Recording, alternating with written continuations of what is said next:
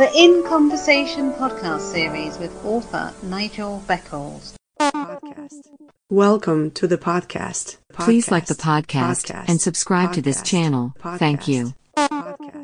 Have you experienced several failed relationships or been through a divorce? How can you avoid making the same mistakes again? How to avoid making the big relationship mistakes is out now. Hi, my name is Nigel Beckles. My new book is packed with practical and common sense strategies that you can use to make better relationship choices. Now you can discover the dangerous myths about love. If your relationship expectations are realistic, why you could be falling in love for all the wrong reasons. How to avoid making the big relationship mistakes. It's a book that could change your life. Available from amazon.co.uk. Kindle version also available. Please join us for the very first Indie Pods United Convention. This online event is for both new and veteran podcasters, where we will listen and learn from each other. The online Indie Pods United Convention begins on the 29th November through until the 3rd of December 2020, featuring amazing shows and information to learn more about the great world of podcasting. For more information and to register for this unmissable event, please visit the website now. IndiePodsUnited.com. Indie Pods United Convention. Together we listen. Welcome back to my In Conversation podcast series. My guest for this episode is the successful entrepreneur, speaker, and author, American Jeff Lestz. Hi, how are you? I'm doing excellent. Thank you. It's so good to be here with you this evening. Likewise. So, where do you live at the moment? Well, currently we live in Bath, and we also have a home in London, but while this pandemic is going on, we're kind of staying out in Somerset and out in the country. Talking about staying in the country, where did you grow up and what was it like? Originally in Chicago, in the city where I grew up. And then after both my parents passed away, I was in that orphanages and foster homes, but all around the Chicago area.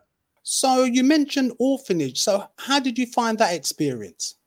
Well, you know, my father passed away when I was 5. He actually committed suicide and left my mother with 3 small kids, and she passed away 2 years later. And then all 3 of us kids were split up. I was put into an orphanage. And as crazy as it sounds, because of what was going on in our lives, and we didn't really have, my mother had a nervous breakdown. So for probably a year, we lived with her, and it was like having no structure. So going into the orphanage was actually a very calming thing for me, because I had 3 meals a day, had adults around me, and, making sure that I got to school and got clothed and got bathed, So for me, the orphanage was not a bad experience at all. And how did you find school? I was always a fairly good student, all with the exception of mathematics, which is kind of comical because I'm in the financial business now. But, school was, I wasn't an honor student, at my younger age. But I did fine. I was a relatively, I guess you could say, for what I went through, a well-adjusted kid.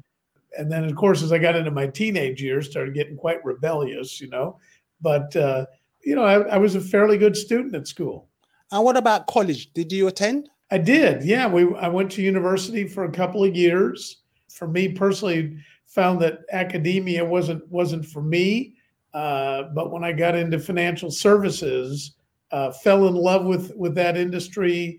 And a big thing is just being able to the learning, the knowledge that's constantly, I've been doing that now for over 40 years, and I still learn something new every day.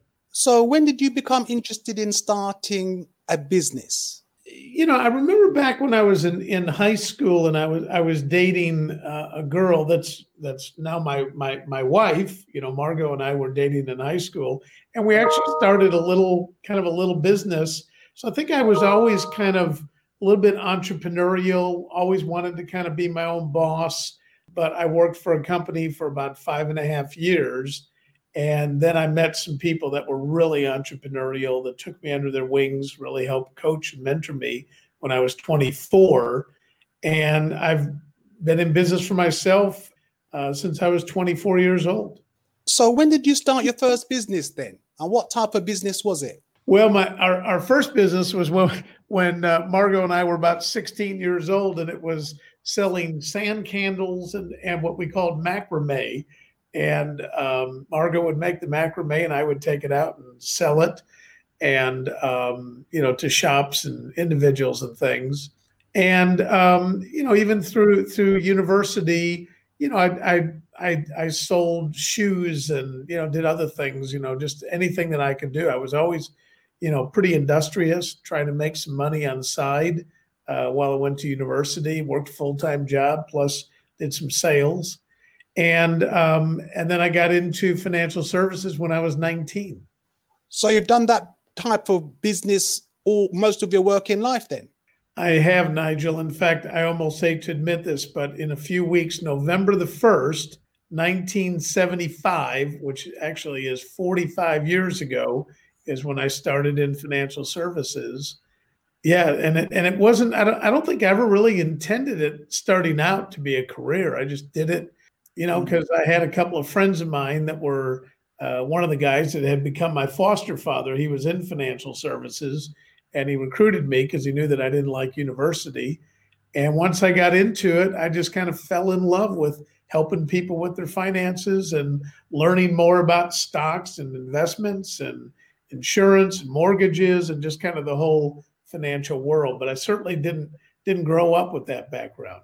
Well, I understand you became a millionaire at 31 years old. I did. How did you achieve that level of financial status? Well, I was when I was 24, I remember my wife and I sat down, we went through our budget, went through all of our finances, and I was frustrated. I was like most other people, living from paycheck to paycheck. And, we had credit cards and car payments and a mortgage. And, I was actually, I'd tell you what I was really good at. I was really good at 10% to my church, but the other 90% I was horrible. And I just sort of said, God, there's got to be a better way. Boy, if I could ever really find a way to become debt-free and become financially independent, boy, I would dedicate my life to teaching this stuff to people. And 2 weeks later, I met a guy that was at a financial seminar a friend of mine invited me to. And I thought, wow, this is it. And it was financial education. It was in the same field as what I was in. And those guys took me under their wings. The name of the company was in the States was called A.L. Williams. I began to build my own company within a company. It was almost like a franchise, if you will, and began to learn how to invest and how to save and how to make money. And by my second year in the business, by the end of the second year, I was making over $100,000 a year. But more importantly, is I had learned how to live below my means. And so I was saving, and Margot and I were investing money and really just doing the right things with our money. And it was part of the business that we were in, which was educating and teaching people how to build wealth. Well, you're currently the CEO of Jenny Star Limited. So what are the objectives of your company? Well, our mission statement, Nigel, at Jenny Star is to help families and empower families to become debt-free and financially independent. So basically the same thing that I learned when I was 24 years old. And it really is amazing, that in school, if you actually figure out the hours that you go from first grade or kindergarten until you're in, let's say, A-levels or GCSE, not even university, 14,000 hours of education. And we learn great things like the Pythagoras theory, how to dissect a frog or a rat, but we don't learn much about money.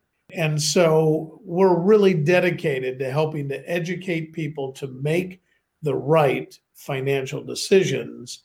And then we're also a financial services company. So we also do business in the areas of insurance, investments, mortgages, but we really want to help people to make an educated decision to do the right thing.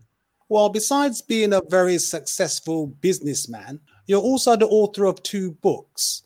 So, what are those books called and what are they about? There's actually a total of 3 books. The first book that I wrote is called True Riches, Prosperity with Purpose, which is actually a biblical study on finance and what does the Bible actually say about money. It's a couple years study that I did, several years study that I did in biblical economics. And it's amazing. In the Bible, there's about 300 places that talk about faith, about 500 places talk about prayer, but there's over 2,500 places that talk about money and finances. So that's what that book is about. The second book I wrote is called Your Journey to Financial Freedom, which is a very simple book on the top 10 keys to financial freedom. And then the third book that I wrote, which is just recently that we're releasing now here on your program, is and that book is actually a book that I know that you have a copy of it. It's called Against All Odds, and it's called The Remarkable True Story of a Street Kid Who Became a Millionaire. And I take it that street kid would be you. That street kid is me, absolutely. Absolutely. I ended up on the streets when I was 13 years old. So why did you decide to publish a third book? Nigel, for me, I had always wanted to really share my story, and I didn't plan for it to come out in the midst of the pandemic, but I certainly think that it can really help encourage people. I wanted to come out with it to really encourage people that it doesn't matter what your background is. You don't have to allow your history to become your destiny. And if you really find a good mentor, you find a good business to get into, you get some what I call PhD, a proper, honest direction in your life, you really can achieve anything that you set your mind to. And so I really wanted to publish it, I guess, as a legacy, but also to give people hope and encouragement that if a street kid, an orphan street kid, could end up making it and doing well in business and in life, that anybody could.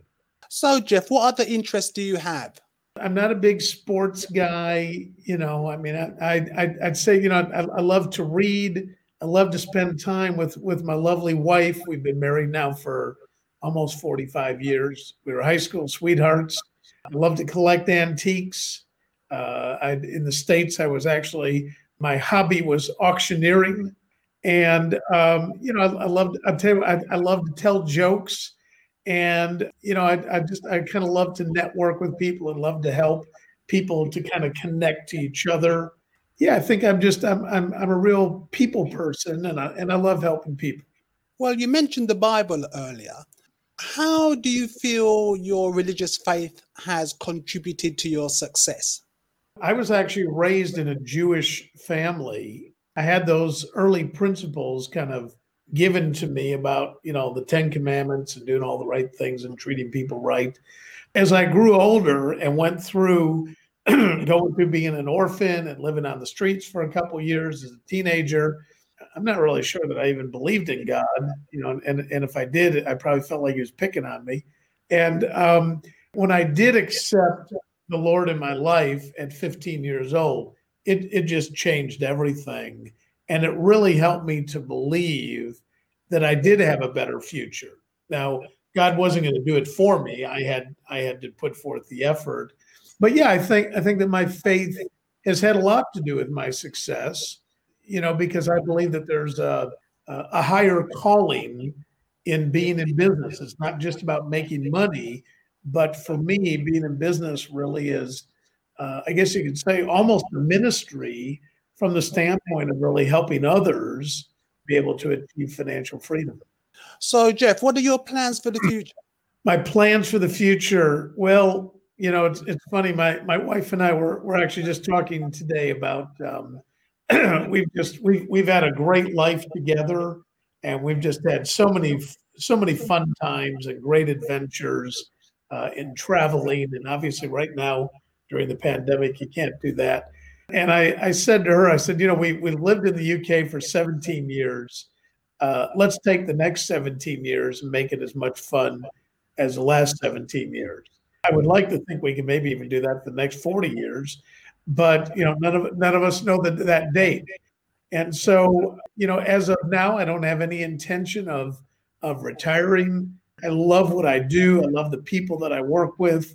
I love creating leaders, and I love learning new things. So for me, I'm probably a little bit of a boring guy because I've been doing sort of the same thing for 40 years, but I really love what I do. I'm quite involved in my church. I serve on the board of directors there. Love the idea of being able to contribute to society, really by helping other people to help themselves. And how can people contact you, Jeff? Probably the best way to contact me is through Facebook that they're watching, Jeff Lestz, or they certainly can contact me through our website, through Genistar, and that's probably the best way to contact me is either through our website at Genistar or through Facebook. So that would be genistar.com? Actually, it's Genistar Online. It's GENISTAR. Well, Jeff Lestz, thank you very much for your time. Very much appreciated. Well, thank you, Nigel, and thank you so much for the interview. It's been a pleasure.